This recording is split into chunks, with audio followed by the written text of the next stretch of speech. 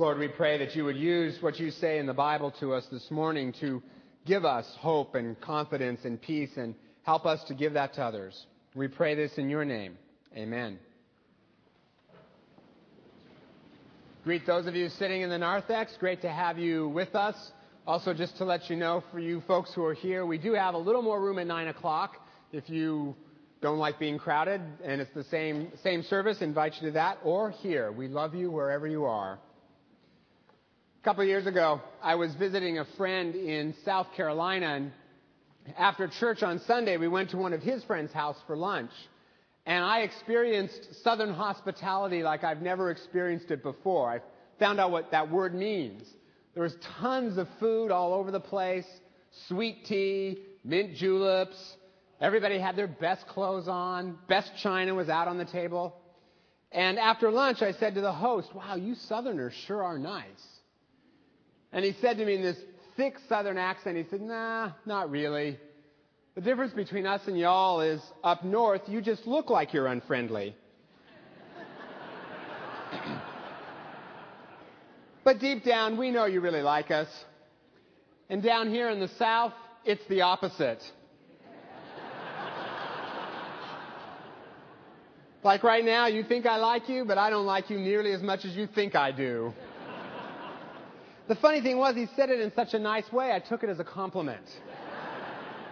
And then to make matters worse, later on in the afternoon, somehow in the middle of the conversation, I ended up mentioning the Civil War.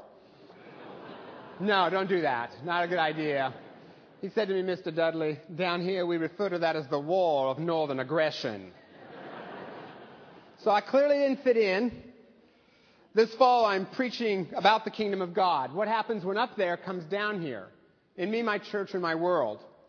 And in the two stories we just read, Jesus gives a very surprising image of what the kingdom of God is.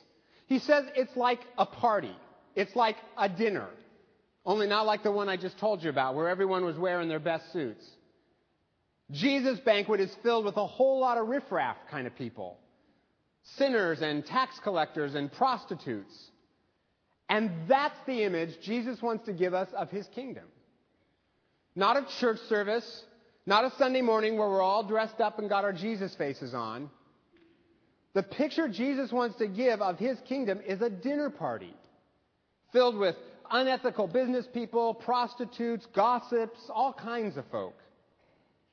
Which is kind of surprising and shocking and cool but different all at the same time.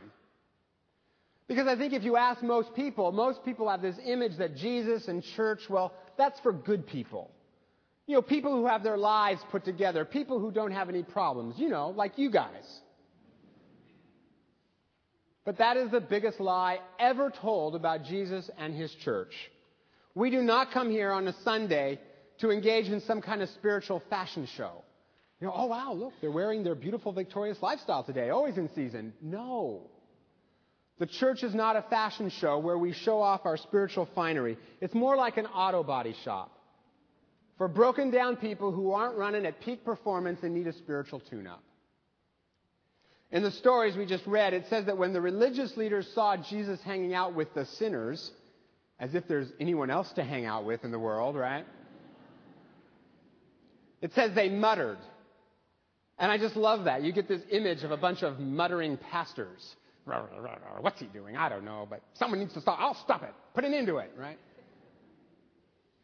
And then Jesus says this amazing thing to them. He says, "I have not come to call the righteous, but to call sinners." Well, now that's a weird thing for a religious leader to say. I don't want good people. I'm looking for the really bad people with tons of problems. Because that's the best way to start a new organization, right? This summer I read a book, the title just fascinated me. It was called The Gutter. And it's all about how Jesus went to the gutter places of the world. He didn't just go to the nice, clean places, but he tended to go to the places where the crooked politicians or the tax collectors or the sinners hung out. In fact, in the story right before the one we read, Jesus again compares the kingdom of God to a banquet. And in this banquet, the host says to his servants, "Go out into the streets and the alleys of the town and bring in the poor, the crippled, the lame, and the blind." I find that fascinating. The host doesn't say, go out to the houses and the hotels and the high-end shopping malls. He says, go out into the alleys, the gutters of this world, and invite people to my banquet. Because that's what the kingdom of God is all about. It's about the insiders going outside to invite the outsiders inside. And to me, this is what makes the God that is revealed in Jesus so unique and so different and so radical than any other God. Because all the other gods in all the other religions, they don't do this. They remain up there, safe somewhere, away from all the gutters.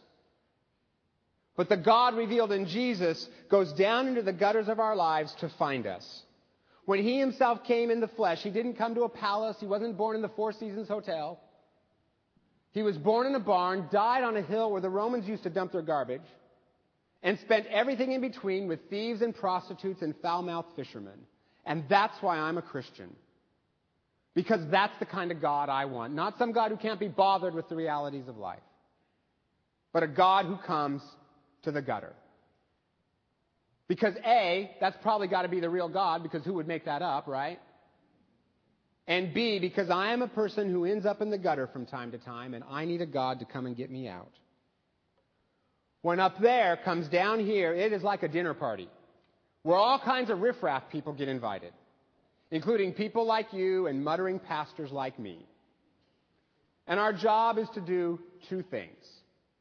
Jesus asks us to do two things. And the first is this, that we remember that Jesus had to go into the gutters of our lives to invite us to His kingdom banquet. You read these stories and you see the people Jesus was hanging out with, and if you're like me, you might think, well, I'm not like that. I'm not that bad. Or you hear me use a term like the gutters of life, and you think of some dark urban street in downtown Seattle. But you know what? There are a lot of gutters in life. The corporate boardroom where policies are made that aren't fair to the workers of that company, that's a gutter. The person who's consumed with anger and bitterness at someone they just can't forgive, that's a gutter. The person who buys more toys and more clothes and more gadgets as an anesthetic to dull the boredom and the pain they feel. The husband who would never even dream of cheating on his wife, but doesn't have a problem holding on to the fantasy in his head. All of those are gutters.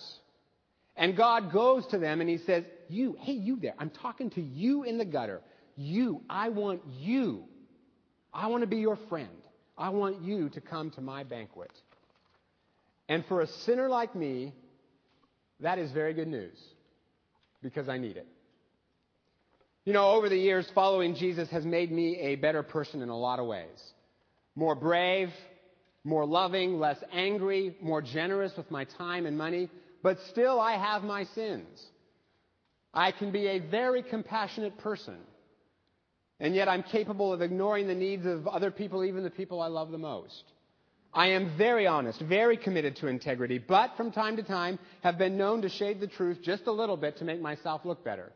Never in a sermon, though. I have incredible self-discipline, and yet I can eat 4 dozen chocolate chip cookies in one sitting and think I'm showing restraint. I am an absolute mess. And yet it is this mess that God says He loves and that He welcomes home, not because of anything I've done, because I haven't, but because of what Jesus has done for me. I love the line from one of my favorite hymns, Jesus sought me when a stranger, wandering from the fold of God. He, to rescue me from danger, bought me with His precious blood. Regardless of what you have done or regardless of what you have not done, Jesus goes into the gutters of our lives and He says, I want you to come to my banquet because the party's not going to be complete unless you're there. And Jesus would ask that we remember that He has done that for us. And then for those of us who have responded to His invitation to His kingdom banquet, He asks that we would do one more thing. And that is to go out into that messy world out there and invite others to His kingdom banquet with us. 2 Christians I know have wanted to do something about the terrible problem of internet pornography. So they started a website called XXX Church. It's a website that has information about Jesus, churches, the dangers of pornography. It also has free software that you can download, which will notify other people if you visit a website you shouldn't. So those other people can help you with that addiction if you've got it.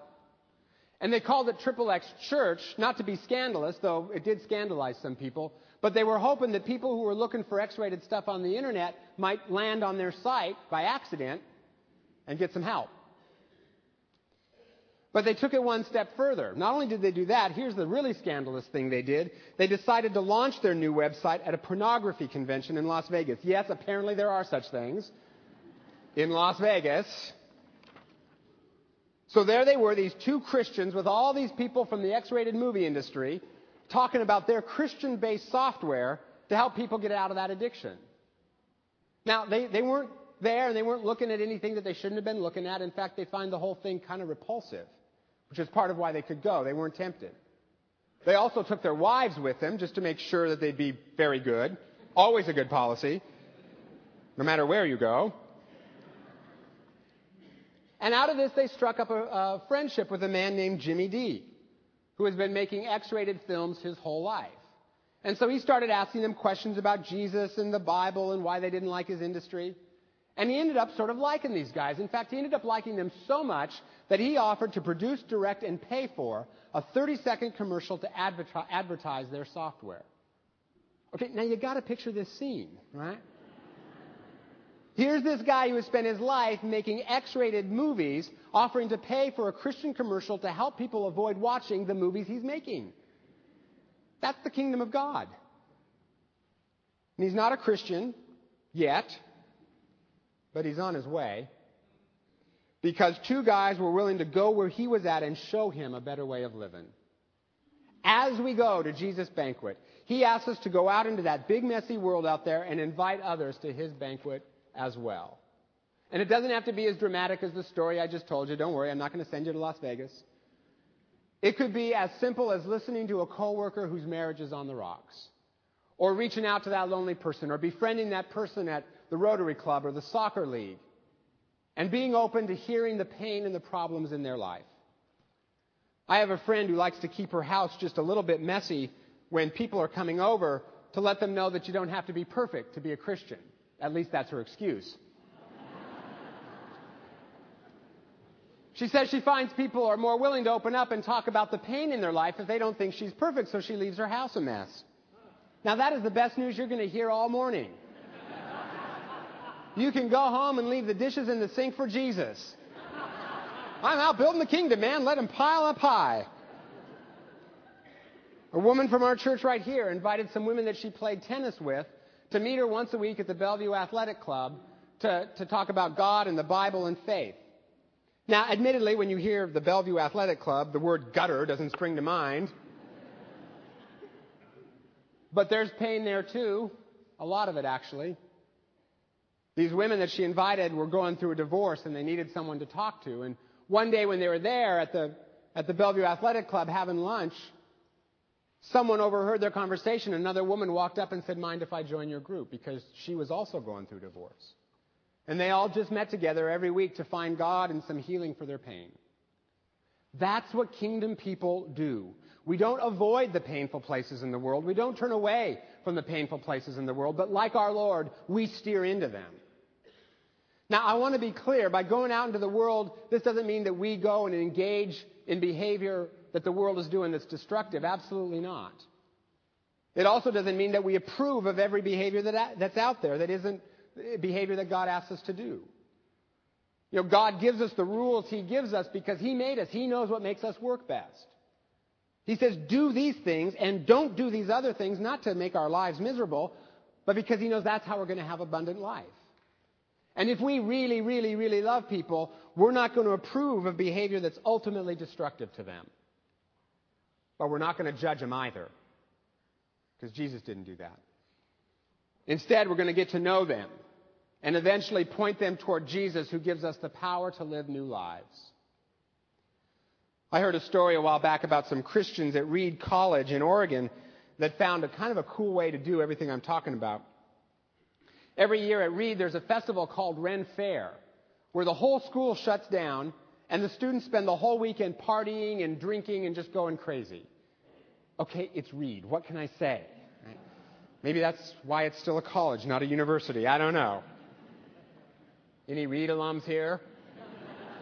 I didn't think so. I thought I was safe with that. A lot of Christians on that campus, they just leave for that weekend. But there was this one group of Christians, they wanted to stay and be a witness, and they came up with a creative way to do it. They built a wooden booth right in the center of campus, and they called it the confession booth. And then they dressed up like monks. Okay, again, it's Reed. A little strange, but it's, normal there, I guess. They dressed up like monks and just walked around while this sort of drunken fest was going on and invited people to the confession booth. Well, finally, one student went to see what it was all about, and when he got there, he said, "Oh, I get it. I'm supposed to confess my sins." But then the Christian inside the booth said, "No, I'm going to confess my sins to you. You see, I'm a Christian, and I want to apologize for all the ways that I have misrepresented who Jesus is to you. Jesus said to feed the poor and heal the sick, and I haven't done that. I lash out at others instead of loving them. I let my ego get in the way. I do all kinds of things that haven't shown you who Jesus really is, and for that, I ask your forgiveness." And the other student said, "That's okay." And his eyes started to water. And he said, "You really believe in Jesus, don't you?" And the Christian student said, "Yes, I do." And the other student said, "Well, I don't want to become a Christian or anything, but could you tell me what's the deal with the cross?" And so the Christian guy in the booth said, "Well, basically, we've all rebelled against God, and so God handed the world over to us, and we've made a mess of it and ourselves. But if anyone wants to get rescued from all of that, Jesus is there to do it. And he died on the cross to pay the penalty for our sins so we could be reunited with God and to show us how much God loves us."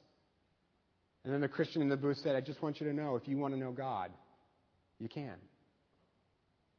And the other student said, "Thanks. I'll think about it." By the end of the weekend, they had a long, long line of students waiting to get into the confession booth to hear what the Christians on campus had to say. But the best part of it all was what it did for those Christians involved. One of them later wrote, "I went into that booth having tons of doubts, but I came out believing so strongly that Jesus is real that I was ready to die to go be with him. I've been saying all along that the kingdom of God has 3 R's. I find all 3 in that story. Reconciliation between God and people, restoration of the image of who Jesus is on that campus, and a lot of rejoicing from people who saw God at work that day. When God's people go out into the gutters of this world and invite others into God's kingdom banquet, as hard as that sounds, there's joy.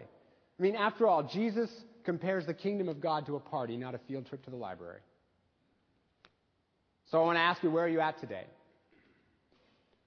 What gutter have you found yourself in, and how can you let Jesus enter into that place and get you out of it? Or maybe you feel that you're not quite good enough to go to God's kingdom banquet. Maybe because of something you've done, or maybe because of something you haven't done. Or maybe because somewhere along the way someone made you believe that you weren't good enough, or smart enough, or successful enough, or thin enough, or whatever enough. Don't you believe that lie. God knows everything about you, and he invites you to his banquet anyway. And the only thing you've got to do is, if you've never done it, all you have to do is say to Jesus, "Lord Jesus, I want you to be the leader of my life and the forgiver of my sins." And if you do that, would you just tell someone, me or someone else, before you leave, so we can welcome you in? And for all of us, as we go to God's banquet, who can we invite? Who can we just listen to and befriend and wait for the moment when it might be right to point them to Jesus? This week, one of the men who works on our facilities crew told us that he'd been talking with his neighbor lately, who's not a Christian. The neighbor has come to our church, likes our church, and in the course of conversation, the neighbor just asked, "Hey, by the way, how much does it cost to join your church?" And our facilities guy said the most perfect thing. He says, "It doesn't cost anything. Someone else has already paid for it." That about sums it up, doesn't it? Somebody else has already paid for it. God came all the way from heaven to earth in the person of Jesus to descend into the darkest gutter of all the way down to death, and to show us how much he loved us and to bridge the gap between us and him. On the cross, Jesus stretched his arms out wide, and with one hand he was reaching up to heaven to grab onto God and pull him down to us so that we could understand what God is like. And then with the other hand, Jesus reached down to grab us and pull us out of the gutter and join our hands to God's. Jesus went as low as he could go to invite us all to his kingdom party. So how can you respond to his invitation today? And who can you invite with you as you go? Would you pray with me? If you have never had the chance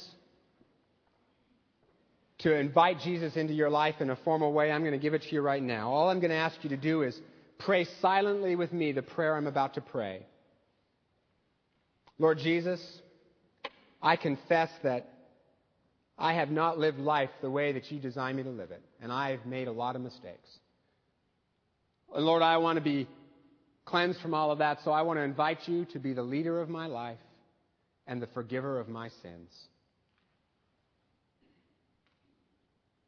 If you prayed that prayer, now you're a Christian. Welcome to the banquet. And if you did that, would you please just tell someone on your way out so we can help get you started on your new life? And Lord, for the rest of us, we thank you so much that you reached into the gutters of our lives to rescue us from the places that we had found ourselves. And Lord, we ask that you would help us to reach out to others and invite them along so they can know you as well. We ask this in your name, Jesus. Amen.